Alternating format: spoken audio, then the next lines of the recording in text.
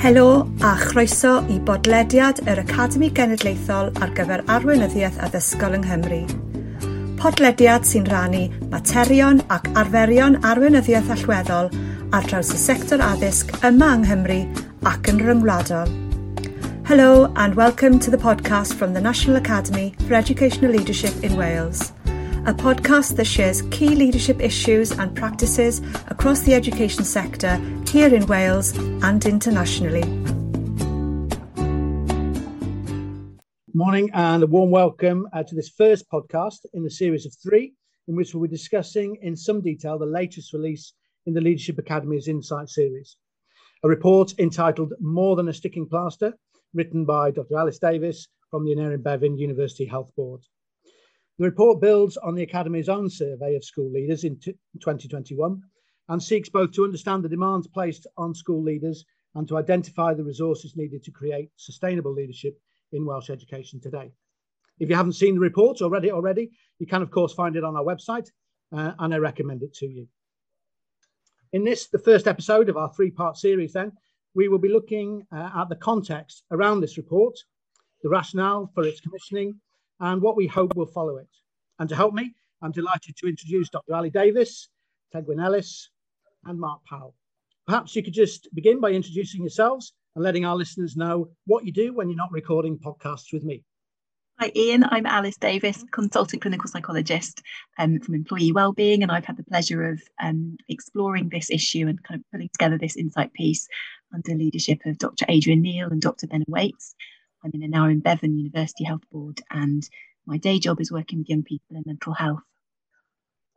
Bore da bawb, Tegwyn Ellis, and I'm the Chief Executive of the National Academy for Educational Leadership, and I've been in post since April 2020, so just at the start of the pandemic when I took over in this role.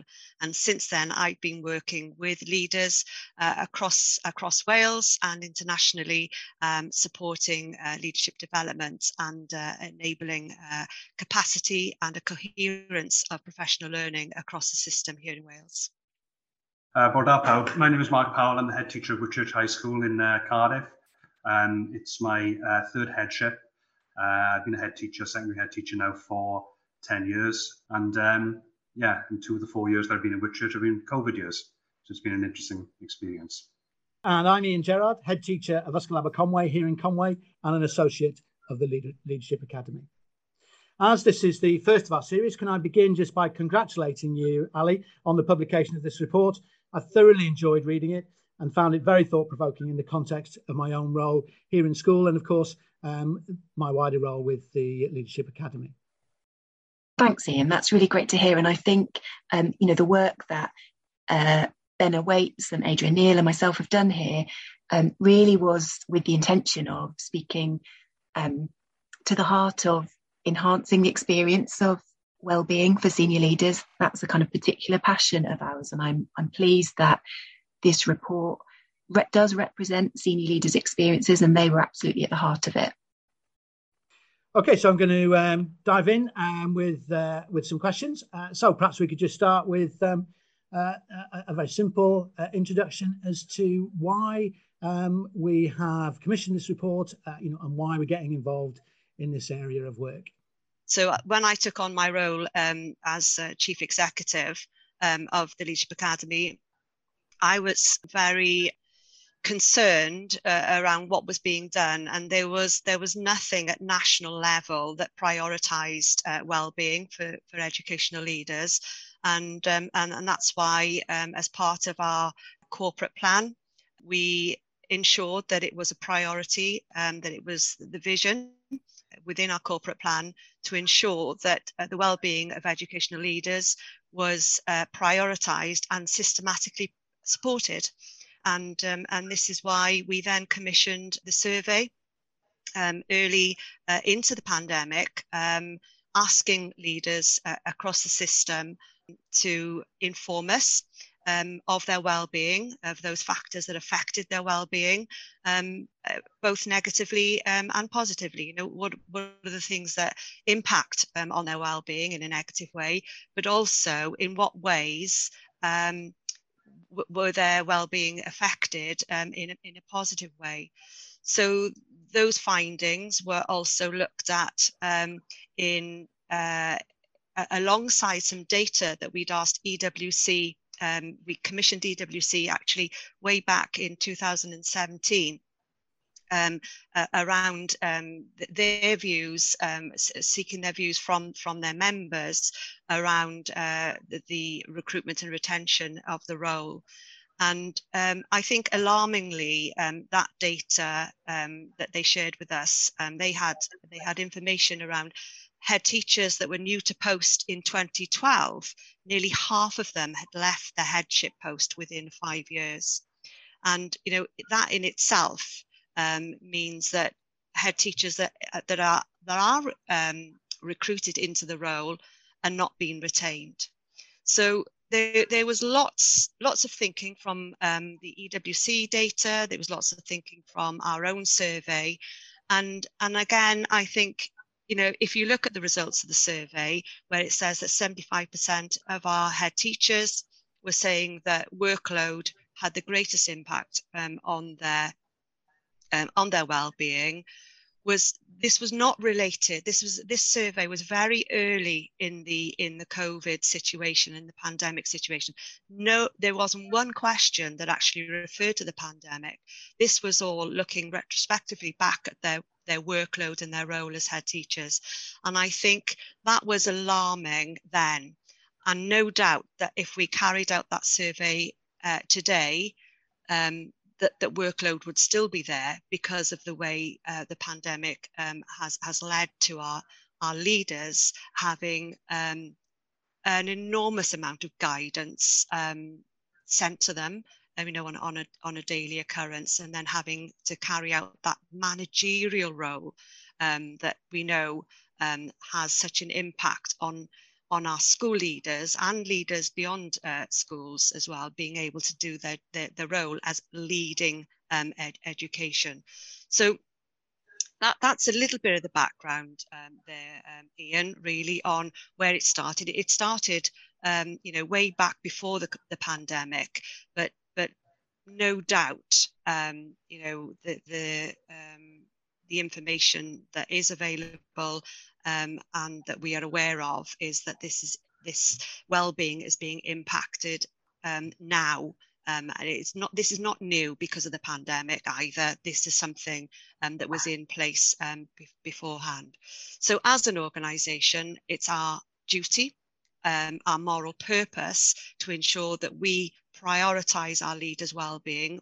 We accept and acknowledge that pupil learner well-being is a priority, as is staff, but we want to make sure that the leaders putting all of that in place also has a priority, and as I said, is systematically supported beyond these COVID years.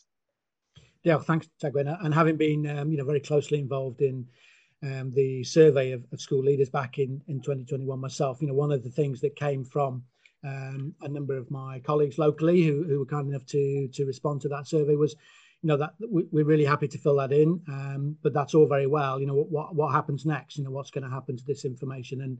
And certainly having read through, your report, Ali, this takes things a step further, doesn't it? It is a response and a development of that survey and the information we got from that to start to influence and impact on the wider system and on policy to impact to effect a change. So thank you. That's really interesting background and motivation there, Tagwen. I should add that as part of the recommendations then from the survey, we asked leaders what did they think that the National Academy for Education Leadership could do to support them, and there were a number of recommendations and proposals that we took forward. One of those was to actually set up a digital platform which allowed leaders from Wales to come together to discuss their own well-being. Our head-to-head for well-being in schools was very successful, especially during those lockdown periods when head teachers were feeling extremely isolated. It's quite a lonely role in normal circumstances, but during the COVID situation, this allowed leaders from across Wales to come together and to talk. And another outcome of that was for us to look at the national policy to consider, well, what was actually in existence. And I think that was when we realised there wasn't anything at a national level around the wellbeing for leaders. So we established a working group which included representatives from the educational sector. So it included associates, head teachers, it included middle tier members. We had representation from Estyn, from the regions, from EWC. We also had academics. Professor Mick Waters was in that group as well. And also, and very importantly, we did include Dr. Ali Davis and colleagues from the health sector. And it was when we started listening to Ali and her colleagues that we realised that there was some really excellent work going on in the health sector that we needed to be aware of and consider more widely whether this was an aspect of work that we could look into and consider more widely whether this was purposeful for the education sector. And this is where we started discussing compassionate leadership. And of course, that then enabled us to have those conversations around whether compassionate leadership was something that we could incorporate into educational leaders, into the educational leaders' role. So that's where we commissioned Ali to write the paper. In terms of the kind of wider context, the statistics are quite stark, aren't they? That in 2016, between 18 and 40% of head teacher posts were completely unfilled. It feels kind of important to say that in organisations, when you get a kind of key moment where an issue is highlighted, that often there will have been so much that will have gone before to set that context, and the kind of social and political context of that is really key. That kind of sense of need for increased scrutiny following slightly lower PISA scores in 2009, following a kind of real push on school improvement after devolution, feels like it sets such a context of an education system which is keen to do as well as it possibly can, meeting targets, but also trying to figure out how to do that in a way that's meaningful and maintain good relationships and kind of healthy, steady, robust systems. I guess it's just to kind of link to that such a complex issue around retention and recruitment as one kind of key trigger moment will inevitably have more than one solution, but the well-being of head teachers felt like a really key place to start, and certainly one piece of that phenomenon that can kind of ripple more widely. I guess the other thing to say in terms of the link perhaps with health is that in the NHS, there have been lots of critical incidents and, really serious failings in healthcare, and many various reports of various shapes and sizes that have been commissioned to look into what led up to that. And, the Francis report might be one of them, but often the themes are around the culture and the system and the processes in an organisation. And certainly that fitted very much with what seems to be senior leaders' experiences. So although psychologists or the health service don't have expertise in delivering education, there was something that we were able to kind of look at through hearing fundamentally the experiences of senior leaders, and the paper's very much about their experiences rather than any kind of external expertise. Yeah, thank you very much. Yeah, I mean, it's interesting, isn't it? It's something that struck me both reading the report and in its development as well. It is, as an educational leader, how can partnership with the health sector support the work, support this development that Tegwin has outlined, as part of the Leadership Academy's remit, and how do you see that relationship developing between the two sectors, and what impact will it have on school leadership? I think there really is scope to, from colleagues in different sectors getting alongside each other and absolutely kind of following up. So one of the comments in one of the focus groups was around how police had fed back to heads that they couldn't understand. There was no kind of debriefing process, for example. And certainly as a clinical psychologist, clinical supervision is a core part of the profession. So I absolutely think, professions can learn things from each other in terms of how systems and structures can build.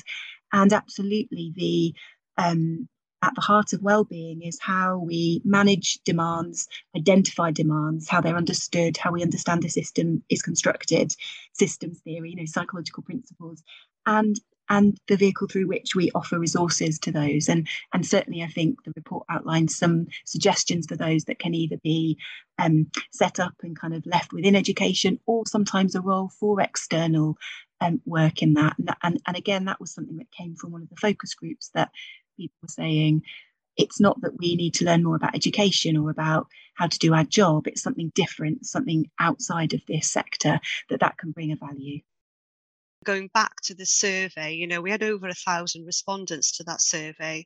And when we asked how they managed their own well-being, 75% of those that answered said they sought their support from colleagues.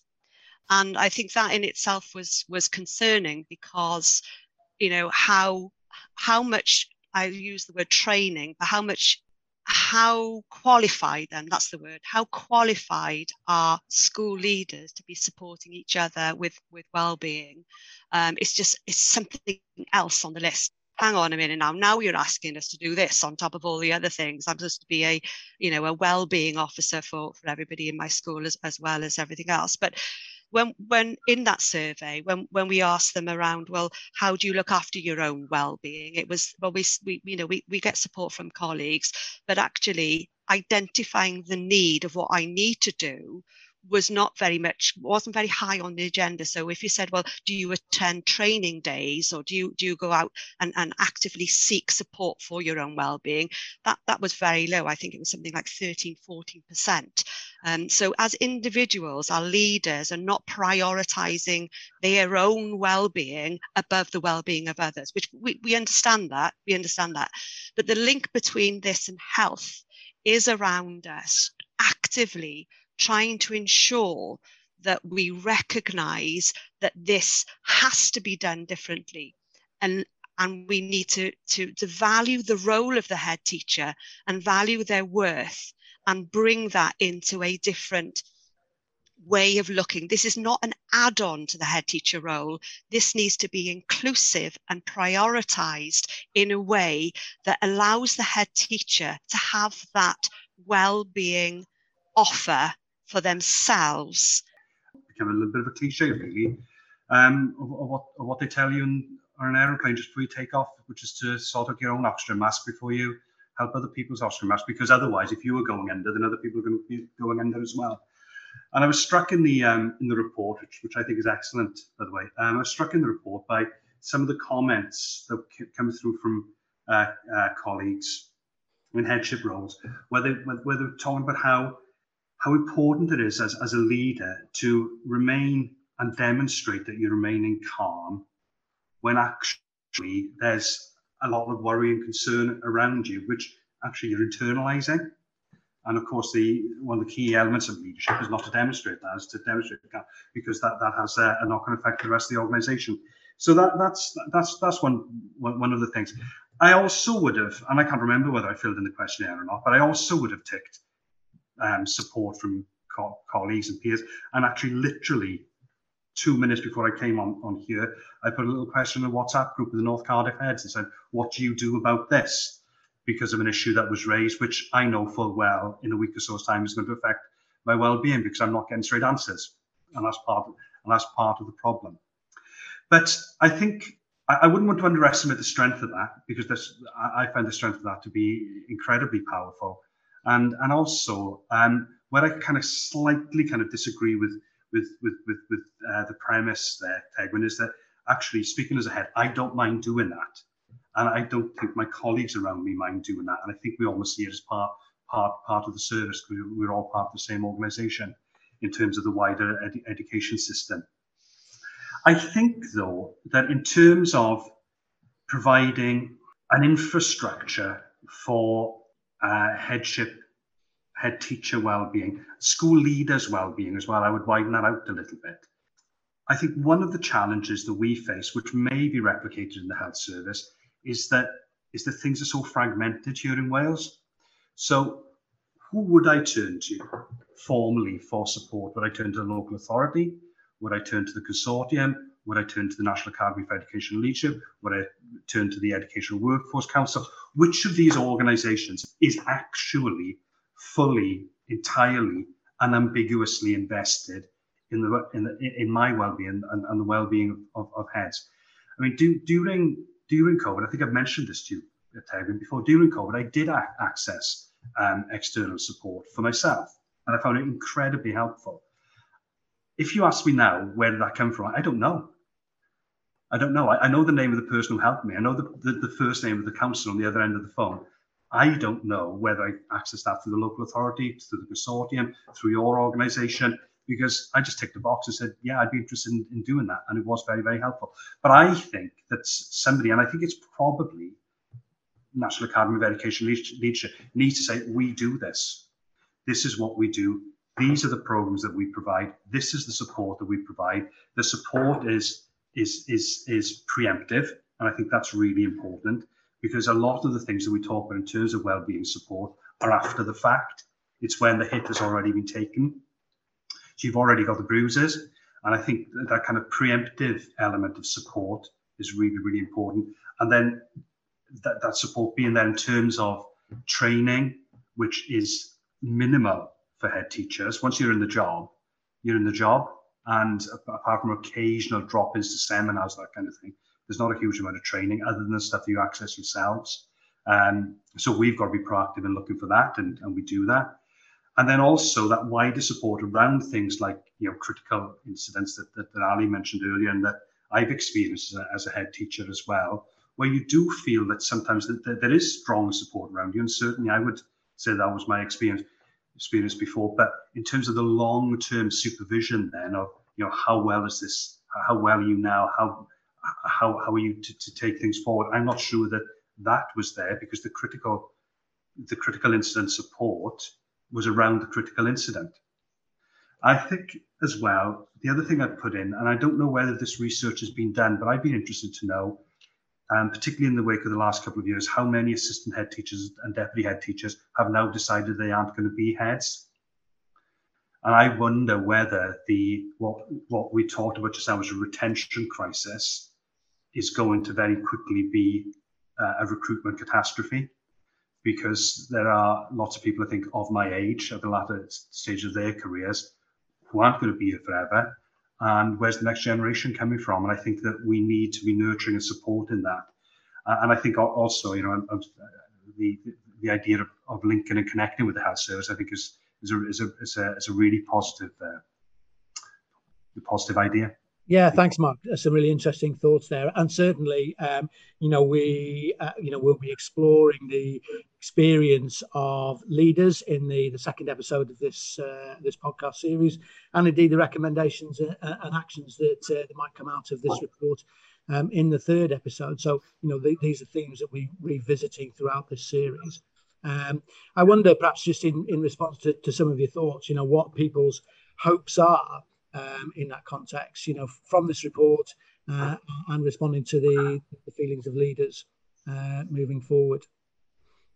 Can I just come in there and just pick up a point Mark was making around well-being? I think there's something, and I think this is related to what you're asking me, but it just really struck me what we're describing when we're talking about well-being and people kind of feeling steady in their role is absolutely, in health, we're increasingly understanding that resilience isn't a characteristic or a skill or a trait internally, but it's absolutely a manifestation of the context and the culture that someone sits in. So increasingly, in order to identify how to help senior leaders thrive and retain and encourage people to kind of go for these roles, we need to be thinking really carefully about people's a kind of recipe of factors. So people's sense of safety, participation, feeling valued, treated fairly, and emotionally intelligent leadership.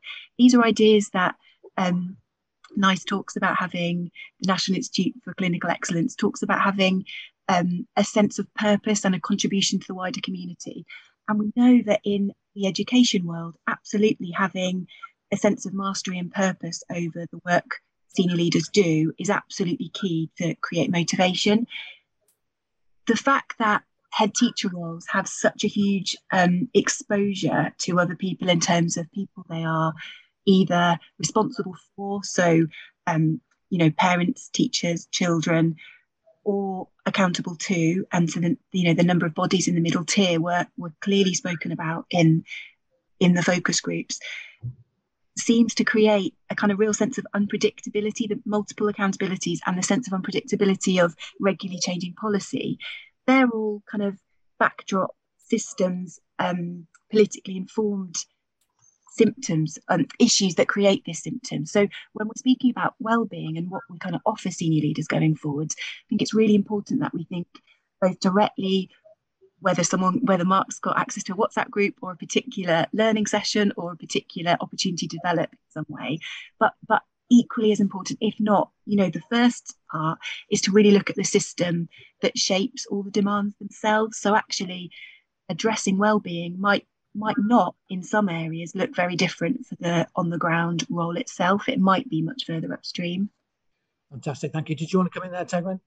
Yeah, well, just to say, really, it's one thing, isn't it, having lots of ideas. It's around how we pull all of that together and have a strategy. And I think going back to our working group is that we are now in a position to reconvene that working group. But an outcome of that working group was a set of strategic proposals that were pulled together into a paper called a Heads Up paper. Now, this was an internal paper, and we haven't published this, and maybe we should. But it was an internal paper that we used to inform Welsh Government of our intentions. This has been accepted by Jeremy Miles, the Minister for Education and Welsh Language, and supported. And now wellbeing is in our remit letter. So we are in a position to be able to lead on this. As Mark said, there are a number of people in that middle tier where offer certain aspects of support for well-being, but actually we are putting ourselves forward to say we can be the organisation to prioritise this and make it our responsibility. But what I wanted to say within that Heads Up paper and aligned to the set of proposals is that we've identified 3 areas, which are policy, provision and principles.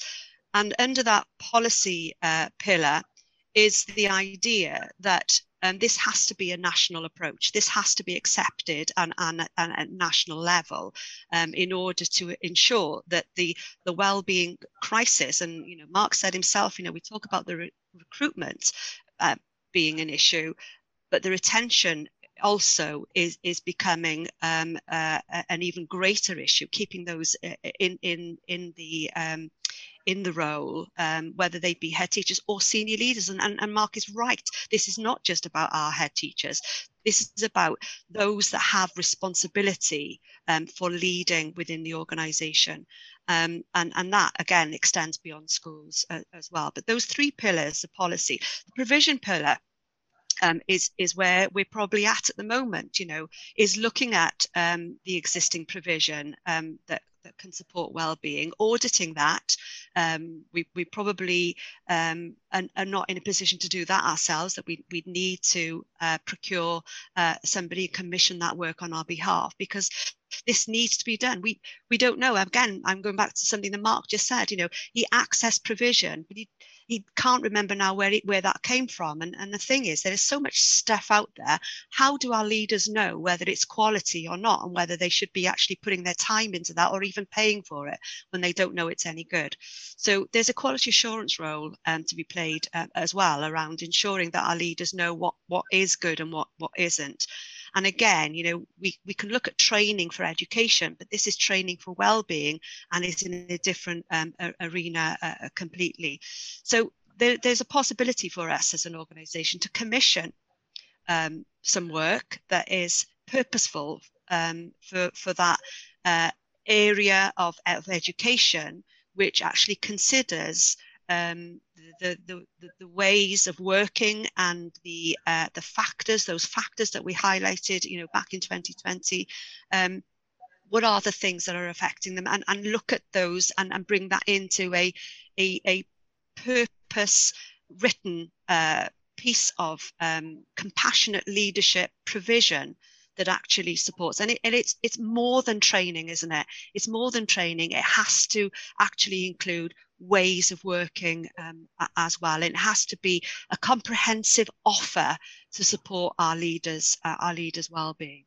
And of course, the third pillar there around the principles is ensuring that this strategy or this plan that we need is in place, but incorporates and embeds the principles of compassionate leadership that you mentioned, in the paper, Ali, and are more widely explored in the health sector as well. So it's just really in response to some of the things that both Ali and Mark have said about, well, what next? We know the reasons why. We know why we need this, and no doubt that if EWC, Hayden Llewellyn, the Chief Exec of the Education Workforce, was on this call, in this podcast now, he'd be able to tell us what the data was looking like for those head teachers, senior leaders, acting in positions of acting, whether they take up those positions or not, and those that are leaving, because now is crunch time, isn't it? Because it was already an issue before the pandemic. These last 2 years have been grueling for our leaders, and I have no doubt the data will have plummeted. I say plummeted, it could actually have gone the other way, depends on how you're looking at it, whether we're losing them or whether the amount that are actually leaving. But I think there will be a change in the data from what it is. So something has to happen, something has to be done, and we're in a position to lead on this. I also feel that that when we're having these discussions and these conversations and these plans around how we support wellbeing, I think that there may be a job of work to do. Perhaps it's already been done and I've missed it, around how we define the terms to which we are referring. For example, throughout Ali's report, there's lots of references to workload, and obviously that's the thing, isn't it? I suppose the question mark in my mind is, what are we talking about there? Are we talking about the quantity of work, the sheer amount of work? Because for me, that's not the thing.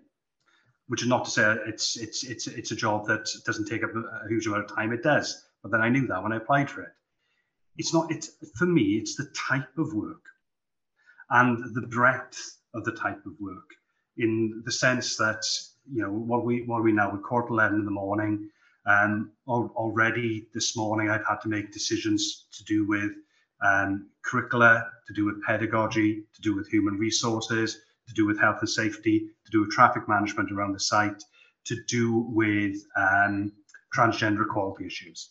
So that's 11:15 this morning, and that's less than 3 hours work. And my degree is English literature, and I could talk for hours about Shakespeare and poetry and novels. I've had to pick up a lot of this along the way. And of course, there are kind of structures of support around me. I pick up the phone to somebody in the local authority and say, well, what should I do about this? And very often I'll get a clear answer and clear guidance, but not all the time. And I think that's another element that needs exploring, that sometimes the answer that comes back is, well, it's up to you.